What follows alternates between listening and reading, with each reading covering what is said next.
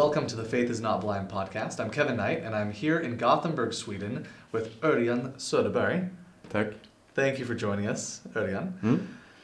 Well, I'd love to start by hearing a little bit about how it is that you came to belong to this church. Yeah. Okay. I remember when I was in in ninth grade, and I was really interested in religion. Okay. And I had this: how do you, if there ain't any specific truth, how can you then determine it if you do something bad or good? Okay. So everyone is talking about it constantly, Sure. but in order for it to work, it needs some external moral. Uh-huh. And so I was actually interested. I read some of the Bible even back then, and I checked out some other things like that. I had, like most of the people in Sweden, I don't have any religious parents. Okay. But they did take me to Sunday school when I was a kid, just for checking it out. But normal Swedish church, state church. Sure. So, and then kind of being a teenager, just Why do you think living. your parents took you to Sunday school when they themselves were not religious? It's a good question. I think that my neighbor went, and they thought it would be a good thing for me to check out. Okay. It's like, yeah, they are very open-minded. Yeah. As my father is an engineer, and my mother is a kindergarten teacher. So Okay. it's like combined there, Yeah. and you can try out everything Yeah. Okay. as long as you're honest. Yeah. That's the important So thing. raised with a really strong set of core values. Yeah, And hardworking. open-minded parents who wanted you to find your own way. Yeah. Okay. Yeah. Okay. I know my wife used to say that my mother would be perfect Relief Society president. Yeah. Okay. Yeah, we even had the storage, like half Really? a year storage when I was a Wow. kid. Okay. Yeah. So you were prepared. Yeah, but no faith. Okay. No. Only doing stuff. Okay. So I could have been Jewish also. Okay, that's I true. would be a good Jew. So, and then when I was 21, Mm-hmm. I went to ski in the Alps in Chamonix in France for half a year, and I kind of saw things that I didn't see at home in my very comfortable middle class home, Okay. and it waked me up a little bit. And then my grandmother died, and that was for me like some kind of paradigm. Like, I need to make a choice. Do I believe that she exists in a way, or do I believe that she's like, gone? Right. So I actually, then I had been at some parties. It's a little bit messed up here, because actually I went to church back in '85, 3 years before I got baptized, because I was invited to parties. Okay. Yeah, good parties. A lot of girls, and Uh-huh. everyone, everyone was nice. Yeah. So I had been in church. I even had a relationship with a girl in church Really? for a couple of months. Okay. But I was never interested in the religion. So you never investigated or anything when you were dating her? No. I was Okay. like, It's purely social. Yeah. Okay. It's kind of. I remember I went to talk with some missionaries, but they were like, I did it for her sake, not for my sake. Okay. Sure. But then after France, or after my grandmother. grandmother died, I was honest. So I thought like, okay, I had to check it out. And during this time, also a friend of mine that I was skiing with, he was on a mission in London South, Someone who you met skiing, or you knew before you went? who lived in the same suburban area as I Okay, did. okay. Yeah, so he was a friend of mine. Sure. He was one of those who took me to these parties. Oh yeah. Okay.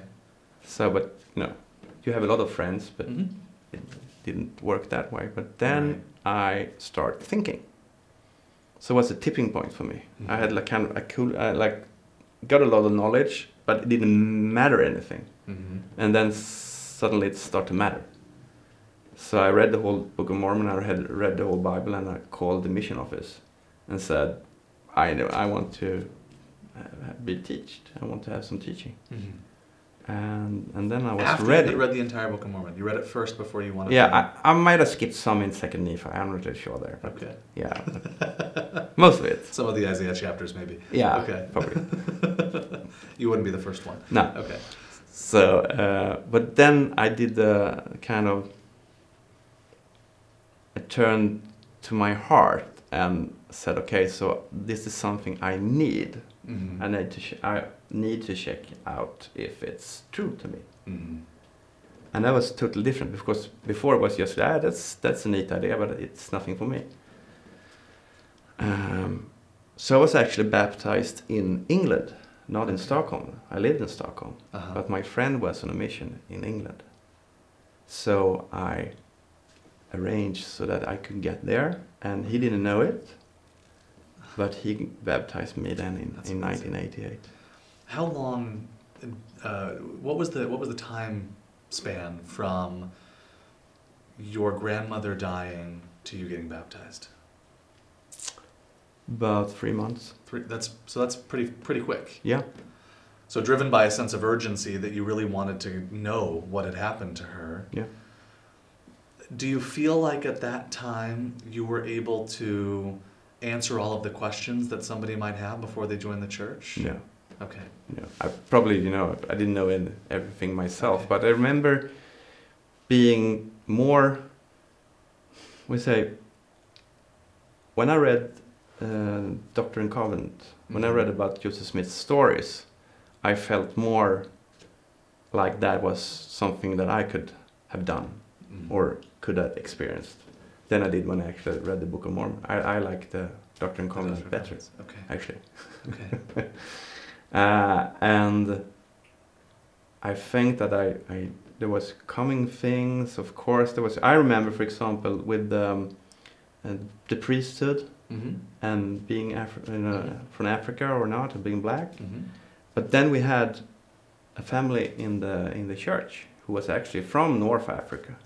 So I said, I can go and ask him. And he said, nah, it's not a problem for me. And I thought, damn, why shouldn't it be a problem for me either? Okay. So I tried to investigate things to the bottom. Okay. I like that. So what is it that gave you the confidence to get baptized? It's a big decision, right? Yeah. And clearly it meant a lot to you if you were going to travel to England and arrange to surprise your friend. And what gave you enough of a sense of assurance that you were able to? Yeah, that's a good question. I remember when going home, I was actually living with my parents then. Going home and telling them that I'm going to get baptized. They didn't really like it. Okay. But that was, I think, most of people are afraid that you change too much. Right. Yeah. I actually had one of my best friends. She would start crying when I told her. Oh, she was worried that. Yeah, and then we didn't talk for a year, but then we reconnected. But for me, it was a really, really strong feeling when I accepted when they asked me if I believed that Joseph Smith was a true prophet. And I did I felt it. It was like a couple of degrees higher. It was like a sauna in the room for me. It's really heavy feeling. Okay. And I remember that's really strong. Okay. And even when I was, when I'm being in doubt but I never doubted that. So that's kind of an anchor for you. Yeah, it's an anchor. That experience, when they asked you if you believed and then saying that you believed it, you felt such conviction that it's kind of an anchor for you for 20 years since, more than that. Yeah, it's almost 30 years now. Yeah. And how much longer after you got baptized did you meet your wife? 1 year. 1 year. About 1 year. And was she a member of the church already? Yeah. She was. Okay. I remember when she stepped in the Sunday school room. I remember her hairdo and her stockings. Okay. Yeah. All right. Beautiful. Beautiful. So you have now spent more time as a member of the church than you did before you joined. Yeah. What's that journey been like since the baptism? We often refer to baptism as a gateway, right? How have you continued to investigate the church? You said you like to get to the bottom of your questions. What has that been like for you over almost 30 years? Now, in these last years, when people talk about, I didn't know that, and I didn't know. I'm like, what? It's been there all the time. I read it 25 years ago. Yeah. So I've actually read a lot. Okay. And I didn't understand everything.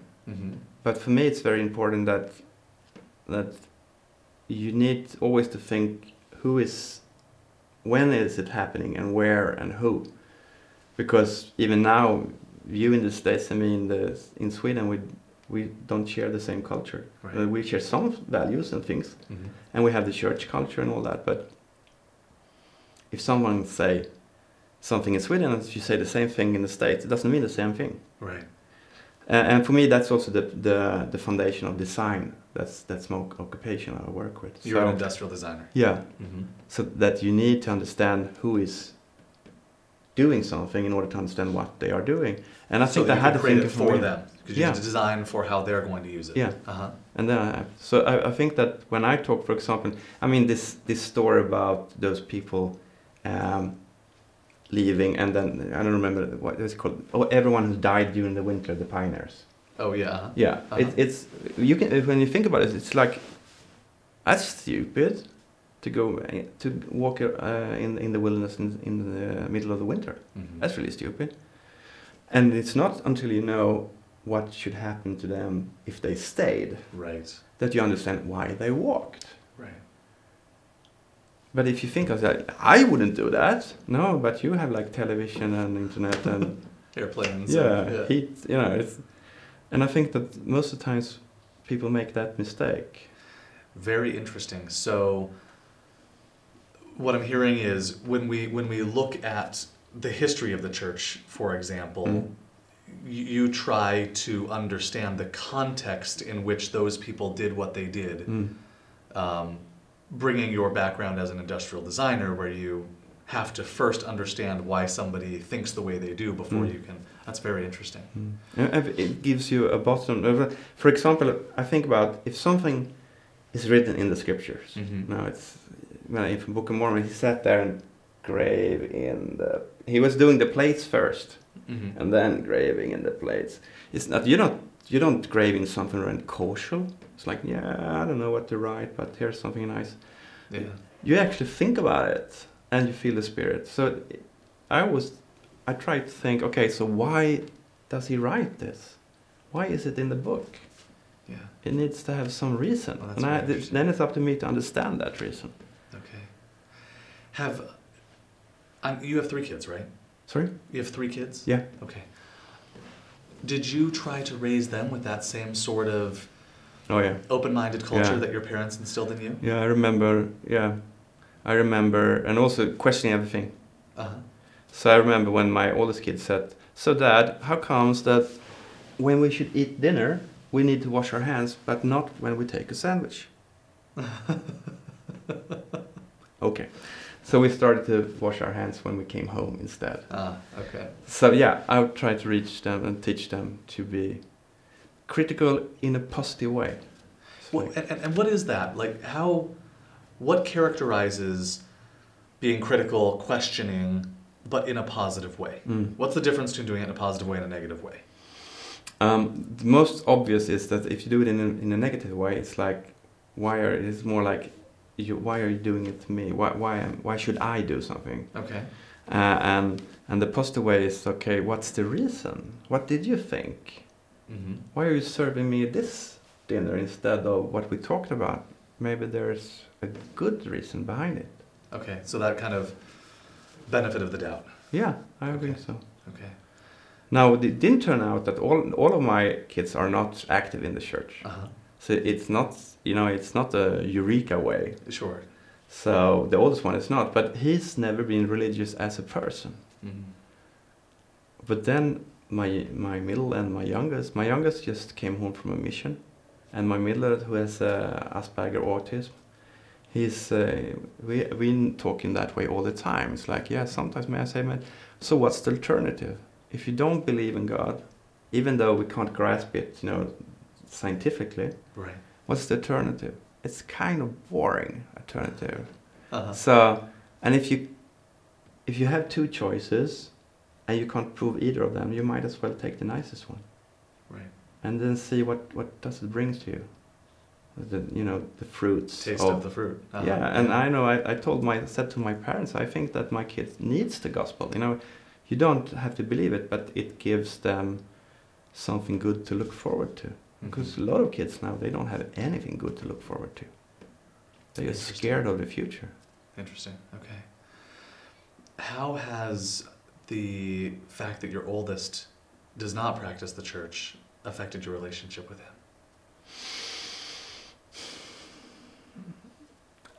I think in the beginning I was a little bit angry because you put a lot of work in them. Yeah. You drive into all these things, young adult stuff and young men and you a lot. You have small kids now, but then I started to think that okay, this is how Heavenly Father in Christ has it all the time. And people constantly say no, and being a missionary is also like, yeah, no, thank you. Yeah, but I want to save your life. No, I'm good. I like to drown. And I kind of accepted that in a way also that for myself then, as I told you, I actually met the missionaries and then didn't care, and then went and did my own appointment and get baptized and I'm still active. And I would like to talk with those first missionaries. Said, okay, it turned out well. It worked out. Yeah, and I think it's the same thing here. It's like, yeah, as long as they're good persons, and they strive, and they kind of sometimes a non-believer could be more Christian than a Christian in the way that they live their lives. I'm thinking about the question that I asked just a couple of minutes ago. What's the difference between that, the positive questioning versus the cynical questioning? And it reminds me of the 2 times you investigated the church. Once, you didn't really have any intent to do anything with it. You were doing it as a courtesy to the girl you were dating.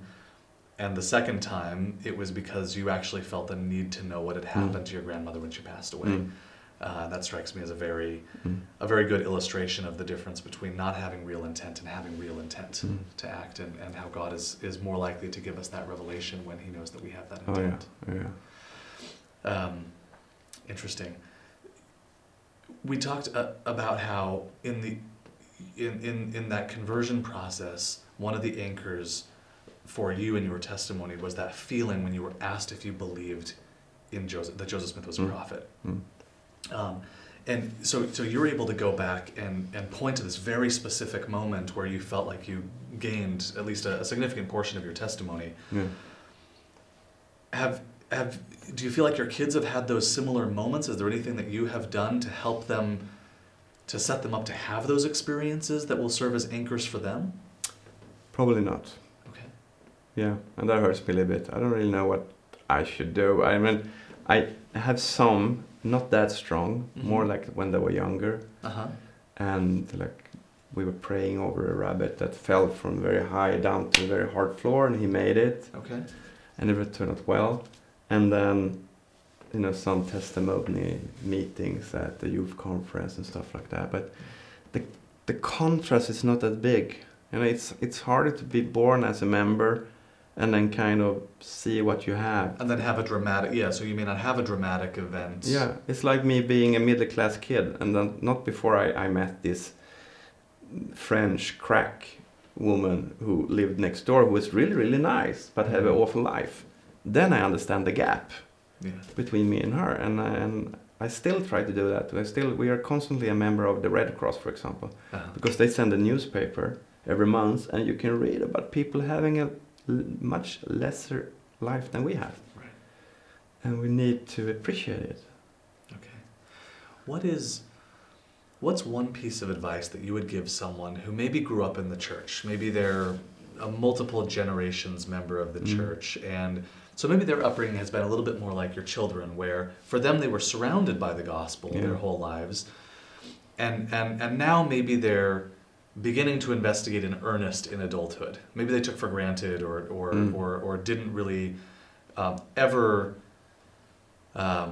actively seek those answers for themselves. They were kind of going with the flow. And now, for whatever reason, they find themselves in a position where they're really asking themselves, do I really believe this?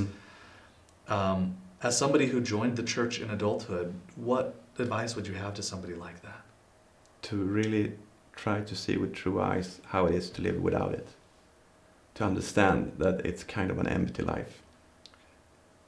Okay. Thank you, Orjan. That's very insightful discussion. I appreciate you taking some time with us today.